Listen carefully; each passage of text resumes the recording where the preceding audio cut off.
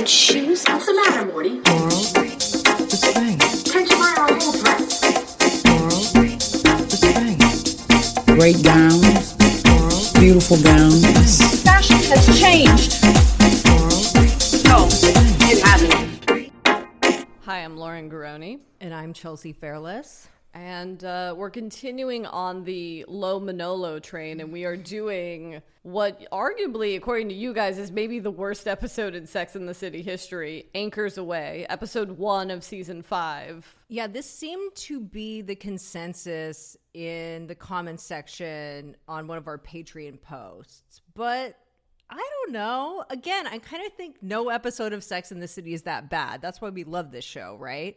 Yeah, I was surprised there was so much of the dialogue that we still quote is oddly in this episode. I think people consider it a Lo Manolo episode because it was the beginning of like, ooh, this is not going to be a good season. Right. Or this is not the same. Well, also it's coming off of 9/11. Coming off of 9/11. I was going to say season 4, which was a very strong season. But also 9/11. So wait, this wasn't the first episode back after 9/11, was it? So here's what's confusing is they shot season 4 before September 11th happened, but season 4 aired after September 11th. Okay. Or the second part of it. So this came back July 2002. Right. And also I almost said Sarah Michelle Gellar. Sarah Jessica Parker is pregnant, and so this is the first episode of pregnant Sarah Jessica Parker, but not pregnant Carrie Bradshaw. And also short-haired Carrie Bradshaw, right? Or did she cut her hair in season 4? In season 4 for the Vogue. Right. Okay, that's what it was. Right. So this episode starts on the south side of Central Park in front of the Plaza Hotel where Big and Natasha had their engagement party. She's going to the Paris Theater, which is a very classic New York movie theater. Were you surprised that she eats Whoppers? Candy, not to be confused with the iconic Burger King burger. No, I was more surprised that we got the Carrie run as she was going into the theater. Right. I would think she would be into Twizzlers like you.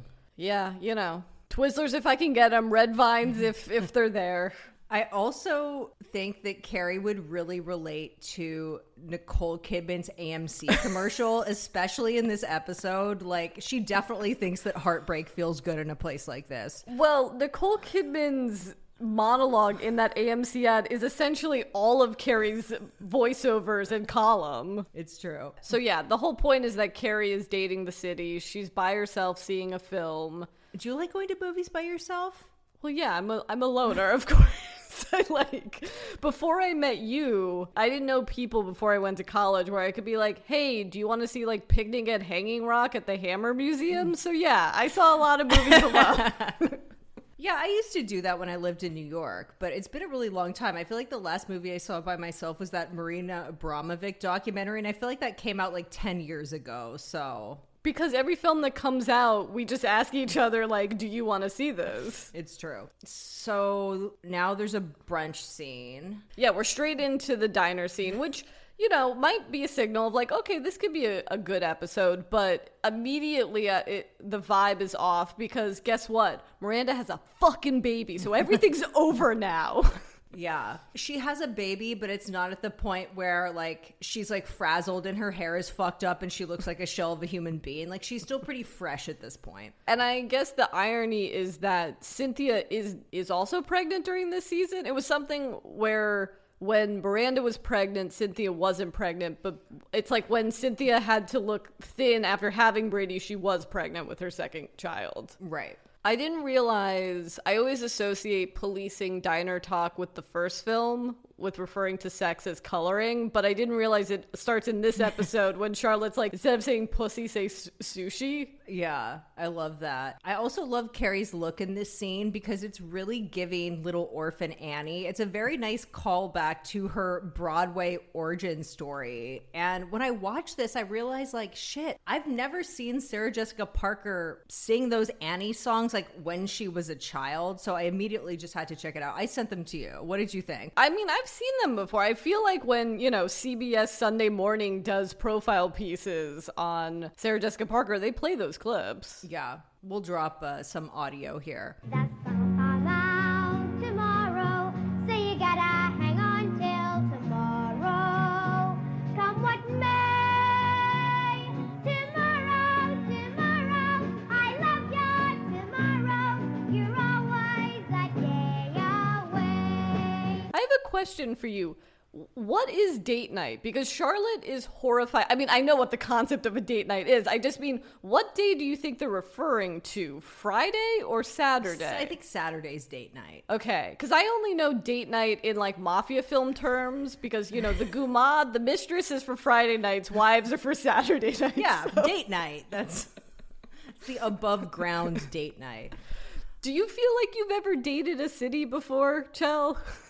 Yes, kind of. I wouldn't call the city my girlfriend because that's creepy and that makes me seem like one of those like objectum sexuality people. Is that what it's called? Do you know what I'm talking about? Like the the- people that are in love with like bridges and The woman that married the Eiffel Tower. Exactly. Yes. No shade to any of our listeners that may have this Love of places? that may have this particular proclivity. I wouldn't say I'm in a relationship with this city, but I know how she feels, right? Right. I know what it feels like to have like a great day in New York by yourself where you're like going to the movies and going to a museum and like spending an hour looking at books in the Strand and just like loving that. But then of course things can turn abusive, as Carrie soon learns. I realized that this episode, for two reasons, scarred me for life. One of which is Charlotte saying that you only get two great loves in your life. Because I was watching this show as it was airing live. So I was like 14 when I was watching this. And I was like, okay, we're like writing it down. Like, you only get two great loves. I love Miranda's line where she's like, where did you read that? Convenient Theories for You Monthly or something. Charlotte qualifies a great love as a great love that shakes you to your core. Do we consider Trey as someone that shook Charlotte to her core? Yeah, she was in love with him. I don't think there's a cap on great loves. It just depends what kind of person you are and how your life plays out. But I think that you could have more than two, although I feel like there's one that always dominates. Like there's the Richard Burton. Right. The man, not the bulldog. Richard Burton to Elizabeth Taylor as well, not just all of our individual feelings about the actor Richard Burton. Yeah, exactly. But this is where we get the line, Steve's a friend, not a core shaker, which we have quoted in our book throughout and just like that. And I didn't realize it came from this episode. Yet she's still trying to get him to fuck her in the kitchen years later. And then the other great line, I'm done with great loves, I'm back to great lovers, comes from this episode too. Yeah. So they leave the diner and I guess are going shopping or something, to which Miranda's like, I have a child. Well, this is another, they're in Madison Square Park, it seems. And so it's like, wait, the diner's in Soho, Carrie wants to go shopping downtown. Lauren, again with the logistics, you have to stop. You have to All let right. this go. All right, I'll let it go. Like Charlotte told Samantha at the diner, you have to let him go. Yeah, because Samantha's still in her feelings about Richard. Another Richard. Yeah. Richard Wright, not Richard Burton. So Samantha shoves Miranda in a cab. This is the episode where everyone is so rude to Miranda. Like, I would hope that if I had a kid, my friends wouldn't completely disown me. Well, this is the other part that scarred me for life, is I was like, oh, okay, so your life is over when you have a child. And now that I'm in my 30s and my friends and like family members have kids, it's like, it's chill, it's fine. Yeah, but if your life is like going out to clubs at the meatpacking district and then like spending entire days being hungover, you can't really do that when you have a baby. Although Miranda actually could, since, as we learned in this episode, she doesn't just have Magda. She has a whole other nanny. So she's a 2-person staff. She has what seems to be a night nurse, full-time caretaker. I don't know. She has a name. It's Lena. But it's Fleet Week, It's Fleet Week. which was a concept introduced to me through this show. But then you noticed it Yeah. when you lived in New York. Which- Yeah, you can't not. Which just passed because they come in around Memorial Day. Right. I never did go to a Navy party. Yeah, where are these Navy parties? Are they all in Midtown hotels? Is that why I never ended up going to one? I think we didn't go to one because we don't exactly like rub elbows with people that are in the military. I mean, no shade to the brave souls serving our country, but Well, now I'm shipping you with a female naval officer. You and a Kelly McGillis type?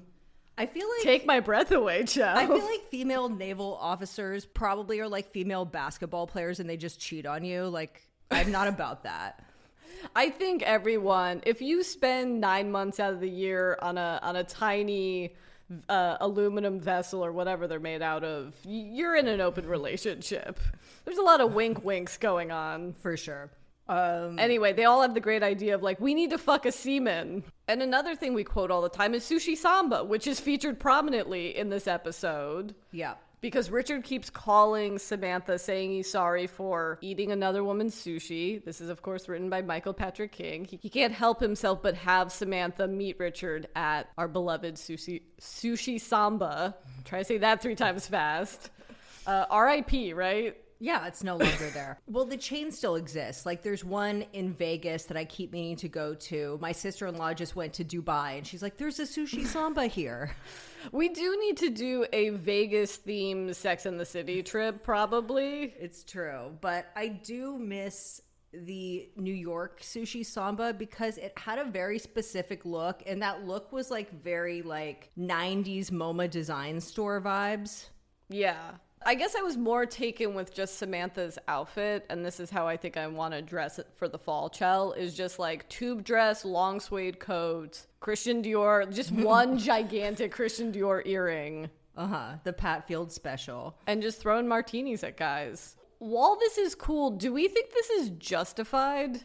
It seems a little extra, but whatever. Certainly has a lot of comedic value. So Carrie goes over to Miranda's house, and Brady is having issues latching. And Carrie's like, maybe he's anorexic. Yeah, that wasn't great. I mean, I kind of liked it. Look, I know it's politically incorrect, but it's a product of its time. We were making anorexia jokes back then.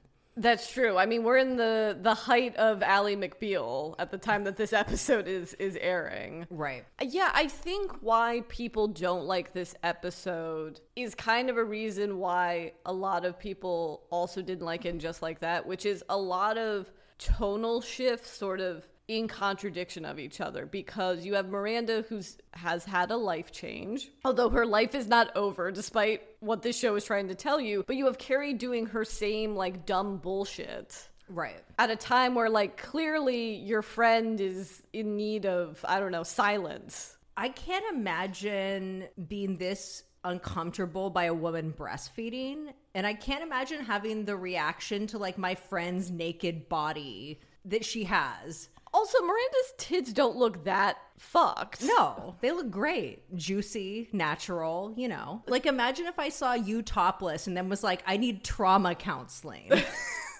That's actually a very Anthony line. Like, that makes sense from, like, a mean-spirited gay man. Yeah. But from Carrie, it's like, what is your problem? I'm sure there's a GoFundMe somewhere just for that exact thing. Somewhere in this, Samantha and Carrie are talking, and Carrie can't help but make an anthrax reference, referring to Richard as Manthrax. Right. But my question to you is... Also a product of its time. A question for you. Do you think that Samantha no longer does Richard Wright's PR? Because that would definitely... Yeah, absolutely not. Yeah, but that would definitely be a page 6 item that they were rumored to be together, and then she no longer does his PR, and so they're probably not together. You're right. I would have loved to see Samantha get a page 6 moment. It's always Carrie. I guess she got some press when she was dating Smith Jerrod. Yeah, although a very valid line. I signed up for friendship, not some PC baby brunches. True. This episode has great dialogue that I did not remember. It does. I also really enjoyed the next scene, the Charlotte and Anthony walk and talk. And another thing I have to say about And Just Like That, not that anyone is listening or cares, but if we're never going to give Charlotte a plot line that doesn't involve her being a wife or a mother, can we at least give her a walk and talk? Like, it feels like she's being held hostage in her own apartment. Like it's whatever happened to baby Jane or some shit. Let her out into the world. Yeah. Let her below 42nd Street. Just let her and Anthony have an outdoor conversation in Central Park. Right. Or something. Not separated by their phones. I did enjoy, he has so many good lines in this scene. Fuck the French, I don't need that drippy shit. I also like how he described his taste in movies as anything with Josh Hartnett. And it's like, okay, so what are you watching? Like The Faculty? Pearl Harbor. This is another I forgot he was in that. another product of its time. Hollywood Homicide with Harrison Ford. I would be watching Halloween H2O personally. Right. Charlotte runs into a sailor, which Anthony wants her to fuck because she said, fuck him, get rid of that Park Avenue flaccid PP energy you've been dragging around. Fair enough. Yeah. Not the worst advice. And then Samantha is having a kind of Amy Dunn Gone Girl moment, a proto Gone Girl moment where she's like, I want him to feel pain. What should I do? And instead of, like the PR genius she is, planting a wonderful blind item in page 6 perhaps, she instead canvasses his entire neighborhood with fuchsia pink posters that call him a liar and a cheater. Right. And then she has a interaction with a policewoman, a police officer. Is policewoman politically incorrect? Che Diaz, can you let us know? Woke moment. Shut up. And this, I think, is one of the funniest moments in the entire series, let alone this episode. When she says, this man told me he loved me, and then I caught him eating another woman's pussy, and the officer goes, carry on. The officer, played by Chandra Wilson from Grey's Anatomy, another Che Diaz connection. Right. The Shondaland verse meeting the MPK verse. It's a beautiful thing in this particular instance. If I'm going to believe in any multiverse, this is the multiverse I want, where characters from Shonda Rhimes shows are freely going amongst, you know, from like the Two Broke Girls set to And Just Like That and Sex and the City. It does seem like Seema's character could have escaped from Shondaland. She could have come from like Private Practice, that spinoff with Kate Walsh as a boutique gynecologist, I think that show was about. I don't know. So then we have Carrie's big day out. Right. Carrie and the no good, awful day. This is also something that seared into my memory are the paparazzi photos of when her skirt blows up. Same. Were everywhere. Yeah. That was a big Us Weekly photo, I remember. And I remember being like, black underwear, interesting choice. And also, she's just at the beginning of her pregnancy, but she still has, like, insane abs, is what I remember from that photo, too. Yeah. So it's just, it looked like, it's as if she had, like, a big meal, but then those, like, six-pack is right over it. Yeah. First she goes to the Guggenheim, or attempts to go to the Guggenheim, which is closed. There's no pain. Yeah. Like the pain of going to a museum that's closed. I was in a fight with a guy once, and we were like, you know what, let's like break the tension, let's go up to the design museum, and it was like closed that day, but we had looked it up, and where we fucked up was it was like the restaurant in the museum was open, but the museum itself wasn't open. Right. And yeah, not with that person. Yeah, I feel like I always like used to go to the Whitney on the wrong day. So she can't get in. Then it starts raining. Well, then it's incredibly windy. That's when her skirt blows up, which reminded me of something that happened to you, Chelsea. I already talked about my garbage tornado experience here. I don't need to reopen old wounds. But then it starts spontaneously raining. I don't even think this is the worst New York moment you can have. The worst New York moment you can have is when it's that wind rain and then you do have an umbrella, but then it goes like, it reverses and then the umbrella's just fucked and you have to throw it away. And then you end up like stabbing yourself with this hard part of the umbrella and then like you have to go get a tetanus shot. That vibe. So at least that didn't happen to Carrie. I mean, what is she complaining about? Yeah. Carrie under the awning with the guy is so cringy, and this is my nightmare of when I'm being sarcastic or like doing banter, that it's gonna fall as flat as it does with this guy, who I had always assumed it was established didn't speak English, but I think maybe I told myself that when I first watched the episode to make it less awkward. Right.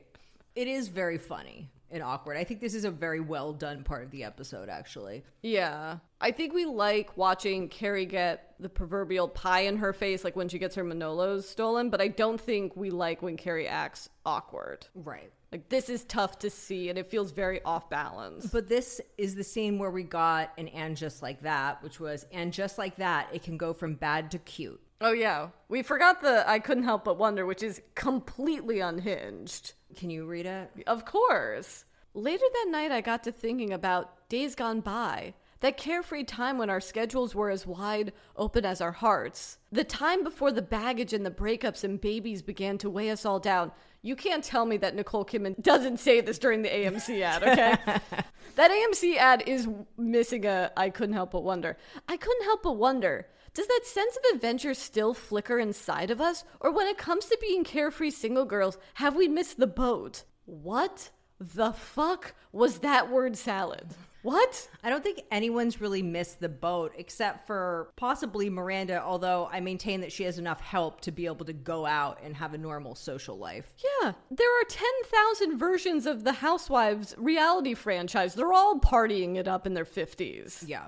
So yeah, Carrie escapes to a diner. She meets Sylvia Miles, best known for being a Warhol person and starring in Midnight Cowboy, iconic New York nightlife fixture. This is yet another Brilliant bit of casting. a brilliant bit of casting, but like Michael Patrick King's crusade of like showing Carrie how terrifying remaining single could be. And it's like, I don't know, she seems cool.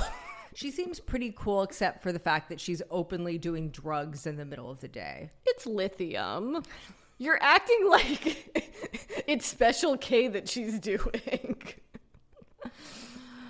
Also could have been Carol Kane, another possible casting choice for her. Now you're just making me want like a Sex and the City version of Scrooged. For sure. That would have been great if they had a Scrooge style episode. Yeah. Just one that completely broke the format of the show. A Christmas special. Also, if you're doing something just for HBO Max, come on. Give us like a bonkers Black Mirror-esque, like not tied to the show episode. What is the And Just Like That version of Scrooged? Well, Carol Kane is the ghost of Christmas future. That's Carrie's future. Right. Big's definitely the ghost of Christmas past or something. Is Natasha Lyonne playing her previous self?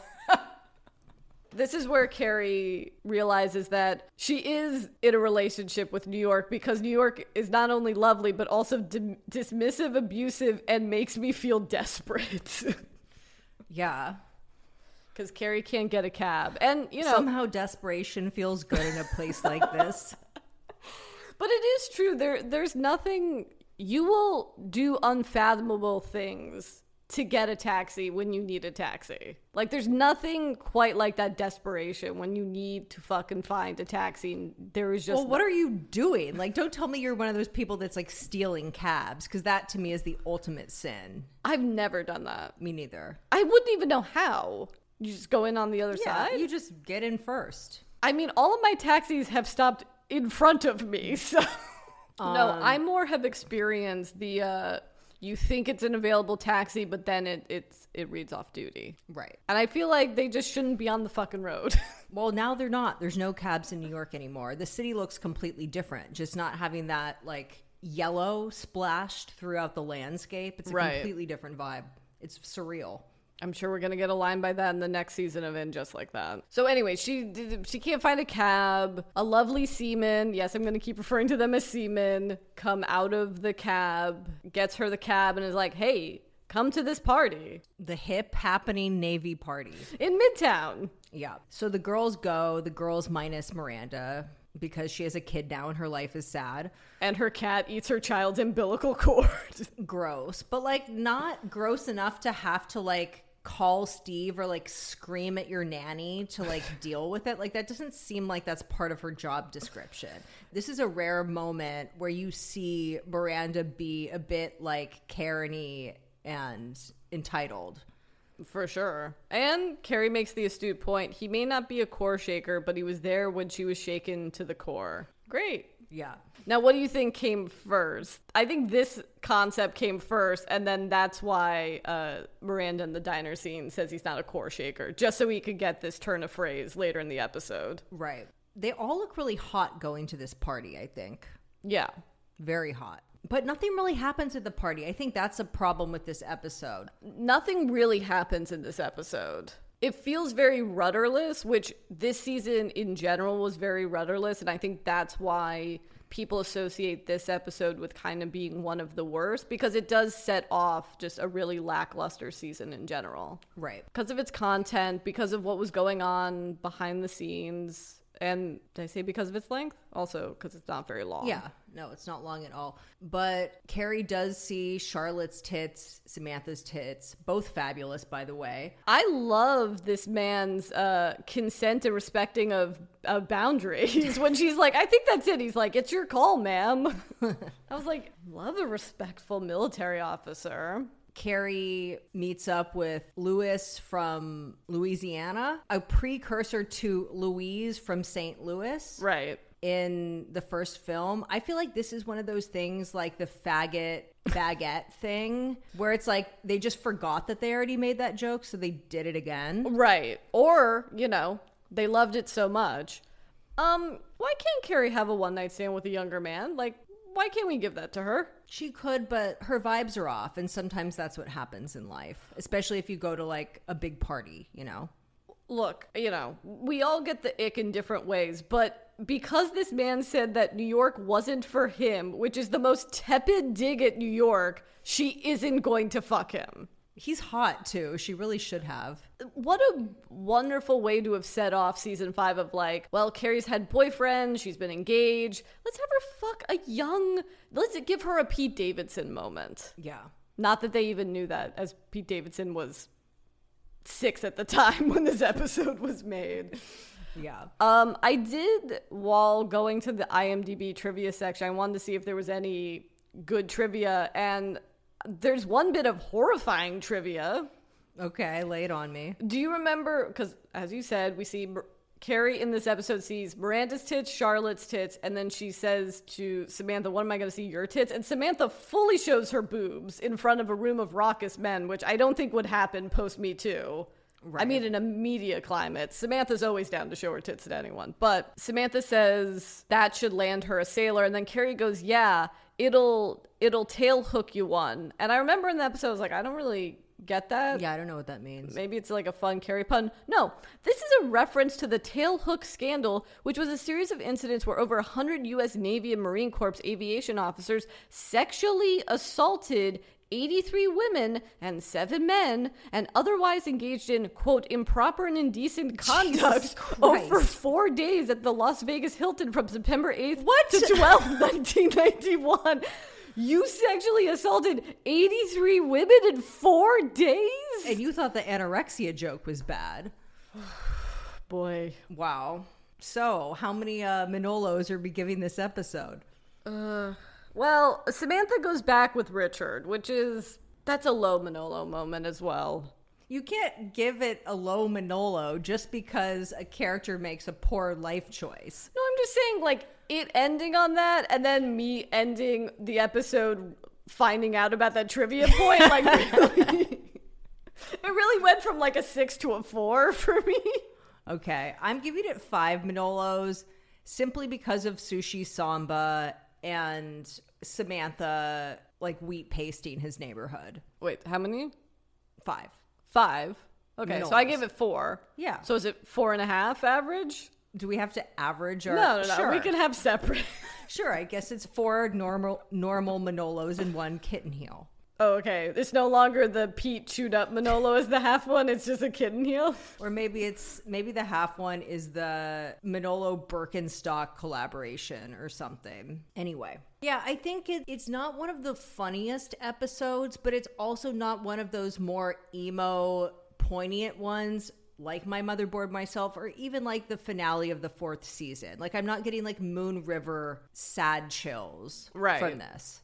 All right, fair enough. All right, guys. I think we got to go back to a high Manolo episode. Yeah, for sure. I mean, the only way further down is rewatching Tragically Hip or Sex in the City 2. Should we do a really high episode? Oh, that's an interesting question. What do you think is one of the best? We haven't done Hot Child in the City yet. Ooh. And I think that is a very high Manolo episode. All right, guys. Next month, Hot Child in the City. Bye, fuckheads.